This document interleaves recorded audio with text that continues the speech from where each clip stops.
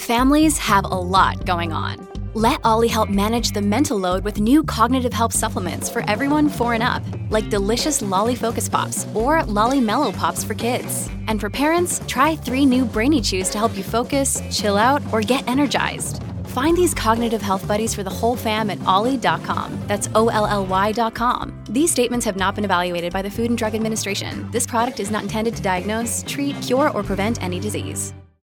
Hi, I'm Daniel, founder of Pretty Litter. Did you know cats tend to hide symptoms of sickness and pain? I learned this the hard way after losing my cat, Gingy. So I created Pretty Litter, a health monitoring litter that helps detect early signs of illness by changing colors, saving you money and potentially your cat's life. Pretty Litter is veterinarian developed, and it's the easiest way to keep tabs on your fur baby's health right at home. Go to prettylitter.com and use code SPOTIFY for 20% off your first order and a free cat toy. Terms and conditions apply. See site for details. This episode is brought to you by Shopify. Whether you're selling a little or a lot, Shopify helps you do your thing, however you cha-ching. From the launch your online shop stage, all the way to the we just hit 1 million orders stage. No matter what stage you're in, Shopify's there to help you grow. Sign up for a $1 per month trial period at shopify.com/special offer, all lowercase. That's shopify.com/special offer. Hi, friends. Welcome to part 3 of Rom Crime Does Dirty John Our Way. Yes. Hey, I know you have probably already rated, reviewed, and subscribed, and we appreciate it, but if you haven't, because whatever platform you listen to this on doesn't have that option, we just learned that you can go on Facebook and rate and review us there. Give us 5 stars, please. Give us 5 stars. If we deserve it. If you like us. We do, right? We hope you do. Okay, love ya. Love ya.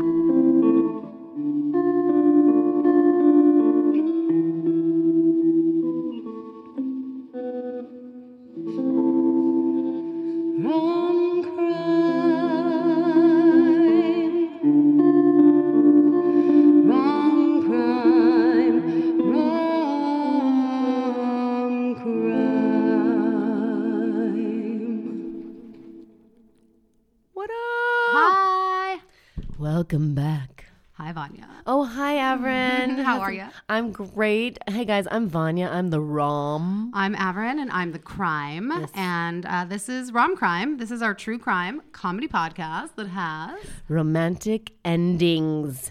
End it. No, yeah, endings. Because I think, this is the end of our Dirty John journey. Yeah. Dirty John journey. Say that fast. Dirty 10 John times. journey. Dirty John journey. Dirty John journey. Oh, it's really you're an hard. Actor. It's not fair. No, I did some vocal warm-ups before. I actually didn't, but I should have. Thanks, everybody, for being here and being a part of our little series. It's been so much fun. Yeah. I'm incredibly obsessed with... that was my computer. If you heard that, sorry about that. I'm kind of obsessed with this. I see why the world was watching and listening, and everybo's into it. Yeah, it is. It is nothing less than completely intoxicating. Yeah. It's just an unbelievable story that goes places you don't expect it to. Right. That is shocking in so many different ways. And especially that way where when you're watching like a horror movie and the dumb person is about to go into the basement and you're like, what are you doing? Don't do it. Oh my God. Turn around and run out the front door. It's similar because what's her buns? Deborah Newell was chasing after a real bad guy and everybody could see it but her. And it's just hard to watch in a wonderful way. Yeah. In that sense of, well, we're going to get into it. I was going to say, I was like, let me not skip right to the ending because I want to go to there. I know, it's so good. So Vanya and I watched episodes 7 and 8. Yes, we did it together. And it was fun. It was so much fun. We were going to record after, but I was like, Avron, I'm like so tired right now. It was really late. Yeah. We would have started recording the podcast at like 12:30 at night. I would have, hopefully we did you a favor. And not made a whole lot of sense. Yeah. So here we are in the light of day, safe in our home. We're hanging out. Yeah. I'm taking a break from packing. Oh, that's right. Because, when it rains, it just motherfucking pours, It sure does. Like, it is. Whenever I am busy, I'm so busy that I feel like I might explode. Yeah. Otherwise, I feel like I never am all that busy. I know that feeling. Right now, it's like... Yeah. Moving. Right. I have a trip coming up this weekend. Yes. Everything. Also, apartment hunting is so stressful. like you're at the mercy of whatever you find. You're totally and so right. I'm so excited about where we're moving. Oh my God. I'm moving like 2 seconds away from Vanya. You guys, I honestly, stalk her. legit. No, I'm like, I don't know how. I was like praying to the Lord, and I was like, dear Lord, please let Avrin live very close to me. And now she's in walking distance. I know, or a very short car ride. But bicycles maybe is the ooh, answer. I need to get a bike. Yeah, but I'm so excited about moving. But also, packing is the worst. It really is.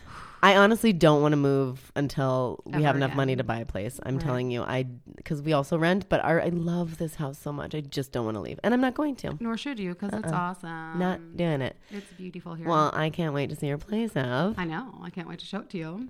On that note, we're going to be recording a lot more frequently. Right. Because we'll be so right much next. easier. I'm like, I have an idea. Should we do a bonus episode? Yes, we will. We'll do bonus episodes. Or some mini-sodes. Or yeah, that's a great idea. Okay. We actually... Stay tuned. I'm not going to say it, but stay tuned. There is a little something in the works that we've already talked about that will be bringing you maybe an additional short miniature episode every week. If you week. missed us on Tuesday, or if you just want some more of Avrin and Vanya, we're going to give it to you. That's right. Coming up. All right, so let's dive into the end. Yes. The romantic end of Dirty John. That's right. So we start with episode 7 because there's in our world we're catching the last 2 episodes as we mentioned. Do we need to get? Do you want to give a little recap?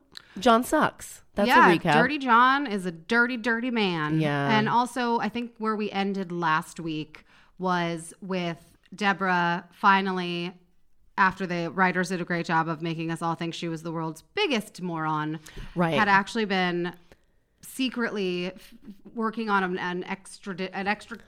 I can't think of the word. Strategy? An exit. Thank you. I was like, extradition. I've been listening to all the stuff about Harvey Weinstein on the radio today. And they keep saying extricate and extradite and all that. So exit strategy is what I was looking for to get away from creepy, gross, dirty John. Yeah, and dangerous. You know? And increasingly, more violent and terrifying. Yeah. So where we ended off last time was when she withdrew the money. He knew about it. She said, I'm going to leave you. I want a divorce, and like ran from her home. Right. Fuck. So then here we go. Yeah. So it opens on Dirty John getting his shitty RV out of impound after getting out of jail. Right. Like, did we go back in this point, or is this? This was only 6 months from so we go back in time 6 months from where we start the podcast. Right before he meets Deborah. Yeah. And then you see him online dating multiple people doing like drugs while he's doing it. It's just like a cut like a montage of him. Yeah, basically putting out a bajillion feelers in the world of online dating. It's right. It's like him snorting drugs, him getting a hold of a lady, him putting injections in and getting hold of a lady, and then he starts harassing ladies. Right. He goes on. We see him go on some dates, and there's one where he's on a date with a girl and they're talking about stuff, and she mentioned somehow that she has 2 older twin brothers and they're cops, and you see on his face where he's like, okay, dead end, can't do anything with this one. Then there's another one who he goes on a date with, and she seems way more vulnerable, but it turns out she actually does some research into him really early. Right. Finds out that he was lying, and she confronts him about that, and then he threatens her, and what a good man he is. Icky dude. And then he is also meeting Deborah. Right. And we see the phone call where he says... all from his perspective time, which right? Is an interesting thing for this show to do, because we know that this whole story, when it originated as an article in the LA Times and as the podcast, there is no perspective from John Meehan. Right. So this was, I think, an interesting look into what maybe could have been his perspective. Yes. And it was very well done by Eric Bana, who is increasingly terrifying to watch. I know. Just seemed kind of hunky and hot, and yes, you knew he was bad, but woo, and now you're just like, God, now it's like he's the monster. Yeah, you're the devil. Yeah. And everyone should be terrified of you. Yeah, and you see him like in his group sessions or whatever where he's going, and he like is blackmailing the leader of the so it's like an NA meeting, right? That he's required to go to for parole. Right. And I think all of this is factual. I think they were able to confirm that he was blackmailing the guy who ran his NA group with dirty pictures of him, so that he would, 1, say that he'd been there, and then 2, provide his urine for John to use so that he would test clean when he was being drug tested. Yeah. And it's just blackmail, rage. Right. And then we also discover that the doctor who, right before Dirty John gets clean with Deborah, they go to visit. He's actually in cahoots with that doctor. He's like the supplier to that doctor who's selling the drugs. Yeah. So he basically, John brings this doctor any and all drugs he can get his hands on from like, you know, the girl from the pharmacy from that one episode back in Ohio. He has those kinds of connections. Yeah. And, they were sucking on, and I'm sure this is fictional, but like fentanyl lollipops for like, thingies. I think for cancer people who are like going through some serious horrible pain. Yeah. And John ends up in the hospital shortly after that meeting. Remember, and that's why idiot. Deborah finds out about the drugs to begin with. Yeah. Oh my God. Okay. Yeah. And then we also revisit. Remember when that crackhead lady comes into the he set that up. That was all set up so that he could get cameras installed at her home and workplace. So we're going all the way back, I believe, to episode 1 or 2, maybe 2. Yeah. I think it was 1. I don't remember, but yes. Because so much happened in that first one. I mean, they were living together and married by the time episode 1 was over, right? Well, and the crazy thing is, this story is 6 months. We're starting 6 months ago. This whole nightmare occurred in less than a year. Yeah. I know. And then it also flashbacks. It flashes back to Christmas, where Dirty John asks Arlene about Bobby, her son-in-law, and so he could basically be a CUNT to Chad later. It's like using that information. He's such a great con artist in the way that he gets people to give him information that he can then use to his advantage. Yeah. And or to, as we talked about in the last episode, create a rift within this family. That's clearly his goal. To control Deborah and to isolate her from her family. And so he gathers all this information, and we kind of see in this episode how we found out about Cindy and Bobby, which is Deb's sister and Deb's sister's husband that had murdered her. Right. And subsequently served very little time in jail because Arlene begged for him to be let go. Leniency. Barf. I mean, I only barf because you know what? Forgiveness is great and all, but there's a point where somebody needs to suffer a little bit. Like I think forgiveness is hugely important, but I also think that consequence is equally important, right? So when you murder your wife, there should be consequences no matter how sorry you are. Right. Or how out of your mind. Because it was premeditated, they kind of showed that. Absolutely. And so that's my problem with it. Yeah. Forgive him, but also let him languish in prison for the rest of his life. Right, exactly. Like, you can still forgive him and allow him to suffer the consequences of his actions. And it's really terrifying how often it happens where a guy, I mean, I'm sure it happens where a girl kills the guy too, but more so the male has the if I can't have you then no one can sickness. Right.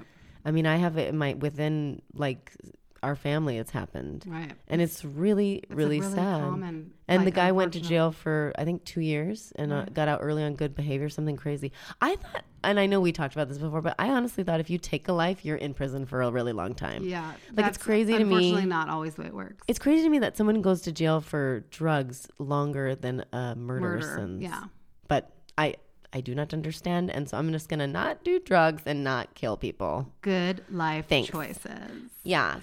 So we're seeing all of the creepy, weird things that we didn't realize we realized it, but we didn't see it. Right. Like he's really tracking her every move, every single move. The episode with the charity ball where he shows up late in his scrubs because of an emergency surgery. Yeah. They show him sitting at some like dumpy restaurant eating tacos, killing time so that he can be late, and then working himself up. They show him rehearsing the voicemail he leaves Deb after their disastrous first date and trying to come up with the right things to say. And, as he's doing like community service from being released from prison, he's rehearsing. And so you're kind of watching the con play out from his perspective, where you're seeing the plans, the intentional manipulations that all seemed in like romantic, beautiful moments to Deb. Right. And it's very very sad to watch. It is. It's just creepy because knowing that there's a real person out there, and there's probably some weirdos out there right now doing that same thing, conning people. Yeah, John Meehan is not the only man to ever do these horrible things or to people. Or woman, you know? Right. So, not the only person to ever do these things. But, yeah.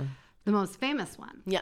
But this is when so she's back with her lawyer making plans, and her car gets torched. When does the car get torched? So, I'm sorry to ask this question, but it's okay. I couldn't figure it out. So we have the lawyer that likes the metaphors. They are taking John to court to get a restraining order against him. Got it. And it's kind of going to be difficult because even though there's like threats that she can cite, there's never been any physical violence, and the threats were all like, he said this to me, but I don't have proof. Right. You know, I can't prove it. Then John shows up to the court date without a lawyer and says he can't afford one, and he comes in on a cane, like acting like his MS is flaring up, he said, so he can't really move as quickly these days, and he can't afford a lawyer. And then the judge says, okay, well, we're not going to do this. You have to have you'll be appointed. If you go down the hall to, the public defender's office. They'll help you out, get you a lawyer. I'll come back. But meanwhile, what this accomplishes is that there will be no restraining order against him because the proceeding didn't go forward. Like, it would have been better if he hadn't shown up, right? Period. Yeah. If he had just straight not shown up, it would have been way better. But he knows how to torture her. What he's doing. Yeah. So plus, just to remind you, he does not have MS. No. Yeah. That's a lie. So then he steals. Oh, wait. Do they meet first? She goes to see him again. She tries to offer him money. I mean, this is like this woman. So basically, after that happens and she realizes that she's not going to be able to get the restraining order because he's like playing the legal system now against her. And the lawyer mentions, well, you know what he wants in the end is going to be money. It's going to be money. So her smart, in her infinite wisdom, Deborah decides, you know what? Let's meet up, man. I'm trying to get a restraining order. I can help. I can end this that way. Right. She's like, what is it going to take? Oh, the impetus is because he revenge porns her. So he sends dirty photos to everybody in her work contact and writes terrible reviews on all of the websites about her company. Yeah. And so she is now, humiliated publicly and just wants to put an end to it. I get the psychology of, if I just give you like a bunch of money, will you leave me alone? But anybody knows that once you give it once. Yeah, she's very naive. He's just going to keep coming back. Yeah. Now that he knows he can get money from you. Yeah, you're his ATM. For the rest of time. Right. And so the lawyer is so upset with her. Because he actually didn't really... He was like, I'm just going to make your life a living hell. Yeah, she asks, like, what's the number? And he says, I don't know. I don't know what it's going to take, but it's not going to stop. Yeah. So basically, like, you can't buy me off. Yeah. You can't and just to remind everybody, he always, like, would brag about how he's, like, affiliated with the mob. And, one of the main things is you can't make someone pay if they're dead. So you hurt their family, so they're tortured by it. So that's what his next sort of moves. Yeah. And then he steals her car. Yeah. And torches it. And this is true. This was not like for TV. But his explanation is that they're still married. They're not divorced. They both use the car. They kind of have a schedule, although she never sticks to it because when the cops bring him in for torching the car, because he's on like CCTV or whatever you call it, camera, taking the car, but he has a key. He does. And then he drives it out to the middle of nowhere on the side of the road and torches the Maserati. What a dumbass. And why? We're not really sure. And we never really know. I mean, why, he's also on like a shit ton of drugs too. Like he's losing I'm sure he's killing his brain besides all of, other things. And he seems increasingly agitated. And the lawyer, Deborah Newell, Connie Britton's lawyer, Deborah Newell / Connie Britton's lawyer, not Deborah Newell is the name of Connie Britton's lawyer, basically kind of, there was that word again, sorry. But he tells her that John goes kind of quiet. Yeah. There's no, after the torching of the car, there is no overt action. Right. And she's going to go to Los Angeles to a big convention. Right. And she's like, I have to live my life. And the lawyer says, the fact that we're not hearing anything doesn't make me feel better. It makes me more concerned. Right. Because that means that whatever is going on in that brain, like that rage is building and it's going to build to something and we don't know what that something is. Yeah. And I don't want you to go to Los Angeles by yourself. And Deborah, you know, I kind of appreciate the braveness in so much that she says, I can't stop having, I have to be able to live my life. I'm going to be careful. I'm making sure my children are paying attention. Yeah. We all know what's going on, but we have to be able to keep moving forward. Yeah. Is this when, because Veronica / Jacqueline, same person, is like, Mom, you know he's online dating. He's back dating. Oh, yeah. So she's with her 2 daughters at, I think it's where Veronica is living with Deborah. I think, remember, they were going to get that 2-bedroom. They're living together. Mm-hmm. And they're talking, and she's like, you know, he's already on dating sites. And this scene really bothered me because Deborah in the scene doesn't seem to be concerned like for potential victims. She seems kind of jealous that he's moved on so quickly. Deb says, I can't believe he's dating again. And it seems like she's jealous. And he's not dating again. He is looking for the next you. Yeah. And you should be very, very concerned for any woman that he is contacted and not sound a little bit secretly jealous that he's. I mean, it could have been a choice for. Great choice. For Connie, because it does just make the viewers crazy. You're just but like, oh my God. I really hope that wasn't the case. And by the way, at this point, I think the car getting torched is the end of the 7th episode. So we're in the finale entitled This Young Woman Fought Like Hell. Yeah. Is that the name of a country song? I don't know, but it should be because, you know, Tara loved country music. Yeah, she did. Who did she love? She loved God. She loved country music. She loved animals. And she loved zombie shows. That's right. And that's all very important. It is. Yeah. All of it. But so she's a fascinating character. I know that I was just watching the TV show. I did listen to her a little bit because I was like, I have to hear her voice in reality. And she really does have a high-pitched voice. I mean, it goes down to normal too. It's like not as extreme maybe. But yeah, she's fascinating. Mm-hmm. When she was little, she had a dream that, or she really thought it was real, that someone tried to abduct her and she screamed and they put her back in her bed. Did you hear that? I don't. Yeah, she talks. This is one of the things I was listening to. She believed that.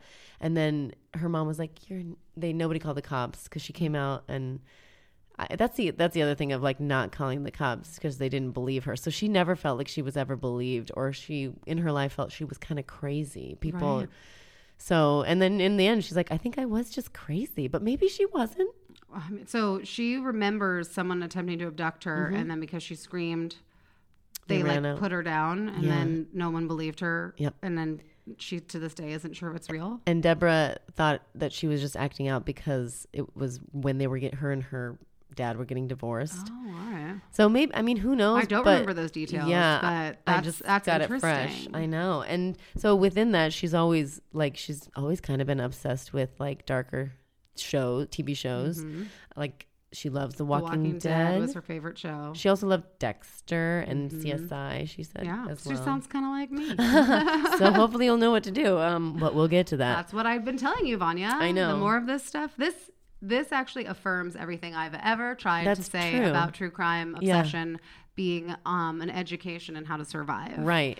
Because let's get to it. But I'm just saying, thank you so much, Tara Newell, because you just affirmed all of my life choices when it comes to what I watch on TV. We're gonna I can't wait because she said a couple of things, but we'll get there. Yeah.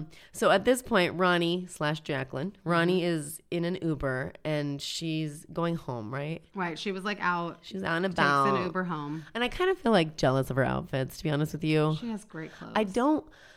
I feel like I don't do that many things anymore like that require me to get dressed up like that, but I just miss it. But she has such good clothes. Yeah. And I think we actually left out in the last episode, just so we understand how this happened, when they were hanging out at the apartment, the girls talking about how he's online dating. Right. Her assistant from the interior design firm comes over with coffee, and we see John has actually been following the assistant in order to find out where Deborah / Ronnie / Tara live. Jackie, yeah. So he knows I think the building was called the Carlisle, at least in the TV show. And we see him find out where they are. Yes. Now, and then Deborah goes to Los Angeles, right? Right. And then Deborah leaves to go to Los Angeles. Now we're back in the finale. Right. So Ronnie is in her Uber, and I wrote, I love the Uber. I love the Uber driver because he was like, the actor was hilarious. They had great banter, these two. And what I said was, they're married now. Please tell me this. Yeah. Someone please tell me that the romantic part of the story is that she marries that Uber driver who, because when she pulls up to her house, she sees the reflection of Dirty John in a car, who then bolts off, and she's like, follow that guy. John is sitting in the car across the street, but he's looking at his phone. So she gets out of the Uber, notices him, because she can see his face, like a phone light is shining up. She starts hollering at him, like, hey, what are you doing? And he bolts. Yeah. And then she jumps back in the Uber and she's like, follow that car. And it's very he's like, we funny. don't really do that, but she's like, just do it. But he does. Yeah. So he follows the car, and they follow him for as long as they can until he like quickly kind of swerves off onto the freeway, gets away. So then she's like, we have to go to my sister's house. She's afraid. Yeah. And he found her, so there's no reason to believe he didn't find Tara. Yeah. So she goes over to Tara's apartment, goes to the door, hears her wonderful, amazing Australian Shepherd, Cash, at the door. So she knows that if Cash is there, that means that Tara is home and sleeping because it's late. Right. And she didn't want to knock on her door. She didn't want to freak her out and scare her by waking her up. So she asks the Uber driver to stay with her, and they can sit outside until the sun comes up and make sure that John doesn't come. Huh. And it's nuts. Right. And they think she mistakenly thinks it's a white, like a black 4-door with broken brake lights. But it's not. But it's a blue 4-door. Or silver or something. I think it was blue. Yeah. So definitely in nighttime would have looked black. But we also see that he had unplugged the brake lights, and then he plugs them back in. Yeah. So then sun comes up. Ronnie goes and, tells Tara like the events of the evening, and Tara's kind of like half listening, but she's got a bunch of, she's going to pack her bag. She's going to this big music festival. Yeah, she has lawn seats. She spent $200 on really lawn seats to see her favorite country music guy. Yeah. I don't know who it was. So she is not really paying attention, and Ronnie's like, Tara, I need you to look at me and tell me that you heard everything I said and that you're taking this seriously. And then Tara's like, I get it, but I'm not even going to be here. I'm going to be at this. Like, she's going to work first, and then she's leaving from work to go pick up her friend to go to this music festival. Right. So now we get to, she's at work, right? And her boss is like really weirdly like, when did you say you were going to be gone again? And she says, tonight until Monday. So you can't work on Sunday? No. What? No, I can't. And then as she's having this weird conversation with her boss, she realizes that she left her bag at home. Right. Then we also see that outside of her job at the veterinary hospital where she works is a certain dirty motherfucker named John. Yeah. And she pulls out of the parking lot, the job, and we see him follow her. Now I want to pause for a second and go back to the very beginning of this episode. Yeah. The lawyer is still talking to Connie Britton about the rage against inanimate objects, meaning so by torching the car, that is just a sign that the violence within him is like growing and growing and growing. Yeah. And then we cut to John driving down, looks like he's driving through the desert, maybe from Las Vegas back down to California or just up and down California. Right. And pulls off into the middle of the desert. We see him before he gets in the car pack a backpack with several different knives, duct tape, and some rope. Basically a kidnap kit. A kidnap kit. Then he pulls off into the desert, and we see him digging a hole, which can only be described as a grave-sized hole in the middle of nowhere in the desert. Yep. So this guy had a plan. So there was a plan in place. Okay. Well, then and so I think Tara Newell had, her last name was Newell? Yeah, Tara Newell. She, we talked about it. She was a God-fearing woman. She had a big heart. Everyone who knew her spoke of her as the kindest person. Right, very like sweet and soft spoken. Yeah, like they said, and tiny. And like tiny. Everything about her was so small and innocent. She had a little tattoo of a heart on her ankle, and it also said like Psalms 23, which I had to look up because I'm a bad, whatever. But it's like probably the most famous. It's if not the most, it's a very well known. It's the one that like, the Lord is my shepherd, I shall not want. He makes me lie down in green pastures. He leads me beside quiet waters, restores my soul. Anyways, but this is a good one. Even though I walk through the valley of the shadow of death, I will fear no evil, for you are with me. Yeah, I mean, basically she's like, God protects me. I got this. She's a Newell. Yeah. She is her mother's daughter and her grandmother's granddaughter. Exactly. And she is driving home because she forgot her bag for the music festival. So she gets back to her apartment complex, gets out of her car, opens the back door, gets her little Australian Shepherd Cash out of the car. And apparently where she parked, it was like an outdoor, right? Yeah, so people could see from the apartments. You could see it. Thank God. I know. So the next thing you know,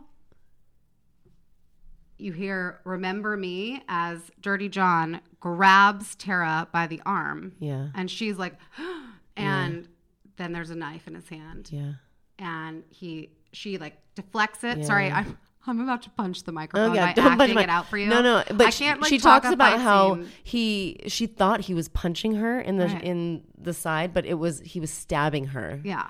And she, defended herself with her arm and her bag. So he stabbed her bag a couple times. Mm-hmm. Apparently he stabbed like an inch into her arm somewhere. He slashed her arm. At one point, she is on her back on the ground. Her dog Cash is like attacking John's ankles. Ankle biting. Just pulling at him, and going after him the best that he can. Yeah. And she is fighting like hell. That girl fought like hell is the name of this episode. Yeah. And somehow between, him like attempting to stab her and her trying to like deflect and everything, the knife, she gets the knife, it knocks out of his hand onto the floor. And she manages to reach over with the assistance of her dog, who's yanking on this guy's like feet. Mm-hmm. She gets the knife. And she knows how to hold it. This is the thing. This is something she talks about, how she knows because of The Walking Dead that you have to hold it in like a tight fist and really tight. Right. And she knows how to hold the knife, right? And then she just starts like stabbing him and defending herself. I mean, she had every right to do it, but she goes nuts. Stabs him. What's crazy is in the show, which hopefully you guys all watched it, because I feel like that helps. Yeah. But what you see, Tara, the real Tara, was very, very, very instrumental in this episode in recreating what happened to her. And so what they show in the show is probably about as close to what actually happened as you could ever hope to get when recreating something like this, because the girl who was there, who it happened to, like, helped them stage it. And the craziest part is, so she gets the knife and I love it. There's no hesitation. It's kill or be killed. That's what she said. And she says that. But so she starts stabbing him, and he looks very surprised because she is not just like one. I mean, she is ring his back. And then, rightfully so. And then she stabs him in the eyeball, people. In the eyeball. She stabs him in the eye because in the zombie, it's like it shows that you have to kill their brain or they'll keep going. So she basically goes in like this crazy mode, psycho mode of like defending herself. But then she's watched that show so many times. She's like, okay, may have killed his body, but I have to either get rid of the head or something. So she stabs him through the eye.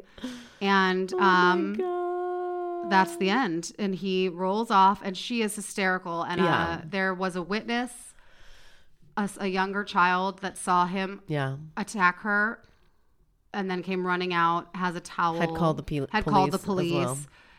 And thank God for all of that, because it was really it was a cut and clear case of self-defense. Yeah. There were witnesses that saw him attack her with a knife. Right. He had the kidnapped kit in his car. Yeah. He was Dirty John. Yeah. He also had a passport, so he was ready it shows that he was going to flee the country. Yeah. So now we're in Oh, Tara doesn't call the police, though. She's like, I need my phone.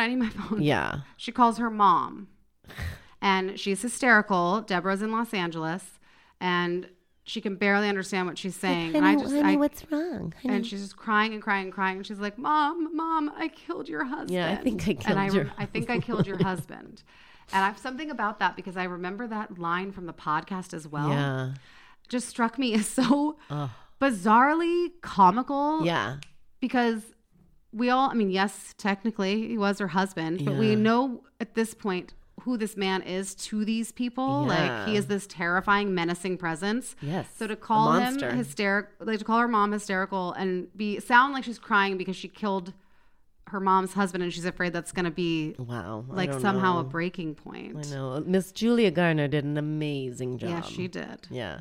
So then we're at the hospital. Right. Connie's walking down. This is the first scene we see in the movie, in the TV shows where she's walking down in slow-mo in the hospital. In the hospital hallway. Yep. And then we both said, I was like, if she doesn't ask where Tara is first, I will rip your TV off. I know. I was like, if she asks where John is, or I will literally rip your television off the wall. Right. But she doesn't. She says, where's my daughter? Where's my daughter? And I said, all is forgiven. Yeah. We're fine. Yeah. And she says the police are talking to her right now. They don't want her to see her just yet. You can't go in just yet, but we need you to come this way.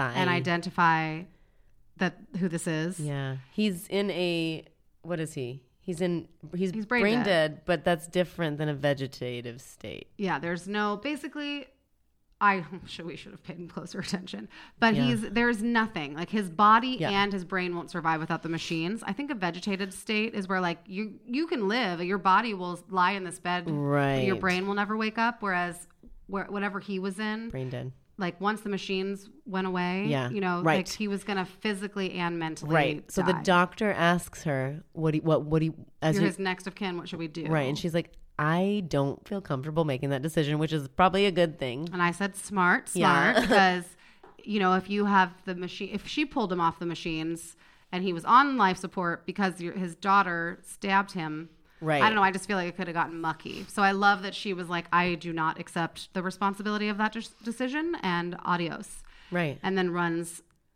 to go see her daughter. At the same time, Ronnie shows up. And the cops are questioning Tara. Right. And Ronnie walks in and kind of sees it. And she's like, what are you doing? What are you asking her? And she like throws herself on her and gives her a big hug and says, you should give her a medal. Yeah. She's so funny. Meanwhile, Tara is hysterical. The fact that she took someone's life. Right. And then Denise, John's sister, shows up. Right. And because now she's the next of kin. Because she's like, I don't. Make the choice. Yeah. And so she looks at John. The doctor gives her the same explanation, and she says, okay, take him off the machines. And she goes to walk away, and the doctor says, I can give you a few minutes to say goodbye. And she said, I already did. Yeah. Because she said goodbye to her horrible bad man brother a long time ago. Helicopter LA. Oh, yeah. Can you hear this helicopter? It's outside my house. It's like right on top of us. That's part of the fun. So when she goes out into the hallway, Denise and Deborah meet for the first time. Yes, that's right. And Denise says she wants to meet Tara, if that's okay. And it's such a touching scene because Tara, the first thing when she is introduced to Denise, this is John's sister, she just breaks down and she's like, he had a sister and he had children and I took him away from all of you and I'm so sorry. And she's crying and she's crying. And Denise says the best thing I think anyone could have ever said in this situation, which is, one, it says so much about who you are that's what you're worried about right now. Like, and I'm so grateful that you were able to survive this attack. And I'm so sorry that my brother, did what he did, but you didn't take him away from anybody. Right. He took himself away from all of us a long time ago, and he was never happier than when he was alone. So you didn't take him from anybody. And it was just very touching because I can imagine the guilt that you would feel, even though it was self-defense. No, totally. I don't think wouldn't want to take someone's life. Right. But if it's you or them, your instincts are me or them, or my kids or them, and I'm going to do that. Yeah. And as like the proud fur mom of an Australian Shepherd, I would stab someone if they tried to hurt my dog. That's right. I would. I would too. Also, just so you know, Cash, the Australian Shepherd, is the real hero of the entire show. Right. He is sitting at her feet in the hospital. That's right. He is the reason she was able to get the knife when it fell to the ground because he couldn't get he was like, to it because the dog was biting at him and at his like legs and pants and all that stuff. I was cheering at this moment. Yeah, and I have the same kind of too. dog. You do. So I know. I was very, very excited to see this kind of representation. Yeah, me too. So then when apparently they're trying to harvest his organs and they're all completely destroyed from drugs. Of course, like shock phase. I know, but why did they even bother trying knowing his history? Guys, try not to do don't be addicted to bad drugs because it's going to destroy your body. And then you can't help anyone else. But if you do destroy your organs, hope that there's someone really funny writing a script about it that can come up with a line like Veronica's when she's laughing about how they waited to harvest his organs. They opened it up. It's all black and ruined. And she gets up off the counter when they're like, that's not funny, Veronica. And she's like, yeah, it is. Even his organs sucked. And again, my favorite fucking character. She's so good. She's so good. And the actress did such a good job because she really gets the cadence of her voice. Yeah, she really does. Incredible. So then now we have Deborah saying, I am so sorry that I did this to you, that I brought him into our lives, that he did this to you. Mm-hmm. And yeah. And Tara says, I don't want to talk about this right now. Yeah. We can talk about it another time, but not right now. Just take me home. Yeah, exactly. And you see them kind of slowly healing. The family is all back together. And Deborah misses a phone call from an LA Times journalist. That's right. Who wants to talk to her about her story. And you kind of see her listen to the voicemail, and then we keep moving forward in the story. And she's watching her family at the very end of the show. Yeah. And she goes outside and she calls him back and she leaves. I think it was the perfect way to kind of redeem all of the frustrating qualities or the problematic angles and things within this story. Agreed. Because you've heard us yell a lot. I feel like I have been particularly harsh at times just because it's, when you're on the outside, one, it's so much easier to see. And two, I do feel like to anybody, it was so obvious what was going on. Right. Except for the mom who, by the way, Arlene, Deb's mom says, you didn't do anything. You were in love. You're already forgiven. Right. She said that after this horrible woman's dead or horrible man is dead. Right. Sorry, not to interject, but I'm like, yeah, it's like that's the wrong attitude. Yeah. But of course you're forgiven. Your family, you love each other. Luckily, it all turned out for the best. But that's just because you were lucky. Yeah. Tara could have been dead. Tara was the one that was supposed to be dead when this was all said and done. And the fact that she survived was not only the fact that she was a fucking zombie slayer, but the fact that she got lucky. I was lucky. Yeah. He was way bigger than her. Yeah. And she was caught off guard. He was prepared. She wasn't. Like the outcome 99 times out of 100 would have turned out different than it did in this case. So that's why there's so many reasons people, I think, get frustrated or feel angry with Deborah Newell, and I guess wanting to call it her responsibility in all of this. But they do a beautiful job of kind of redeeming her by the reason she decided to make this story a story we can all yell and shriek and rip our hair out about at her. And she even acknowledges this isn't going to make me look very good. Right. This is going to be not only embarrassing, or this isn't going to be just me airing my dirty laundry. That I'm going to probably be shamed publicly. But if by telling my story, I can point out or give somebody the information, one red flag, one woman, one red flag is learned from this story that can save them from this, then it's worth my embarrassment. It's worth my, loss of privacy in this difficult and horrible moment of my life and time in my life. Yeah. And that is why she shared her story. She knew she looked bad. Right. Well, and the other thing about this story is, her telling her story is more helpful than, honestly, they called the cops sometimes and the cops couldn't do anything for them because there's all sorts of weird rules. Mm-hmm. So poor women or men out there dealing with, domestic violence, it's scary because you feel helpless. And there's not a lot sometimes, depending on if you're dealing with somebody who's good at what they're doing. Right. Who knows the rules, who knows the laws. Yeah. But if you're listening to her story, then maybe you can head it at the maybe you'll pick up on it before it's too late. Yeah. And so I thought that was really wonderful that she acknowledged within the TV show version of her, but I imagine it was pretty close to the message that she left him, which was,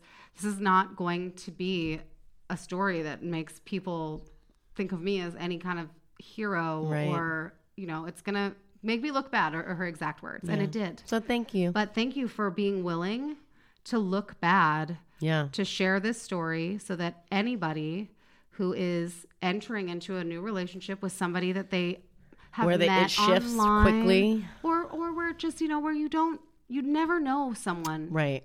Make sure everyone knows who you are, where you are. Don't necessarily let them know where you live right away. Right, and take your time. It's important when you meet a stranger.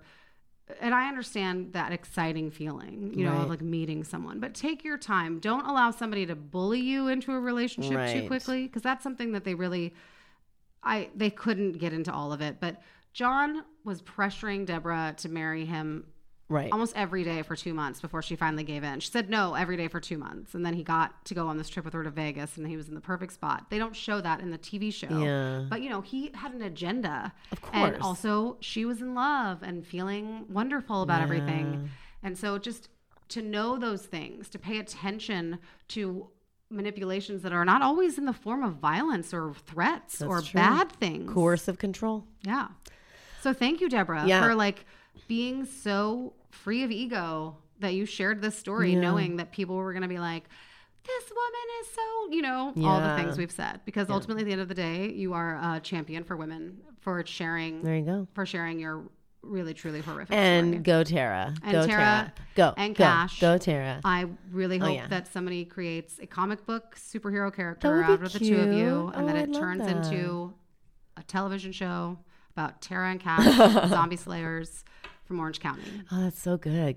Guys, thank you for listening to our first 3-part series. I know, we did. It was really fun. And we really do appreciate each and every one of you. Because my biggest thing about doing anything is I want to connect. And I feel like, it's kind of weird. We stand behind mics. We do get to connect with each other. But hearing from you guys makes us feel so good. And thank you. I just appreciate the time we have together. Me too.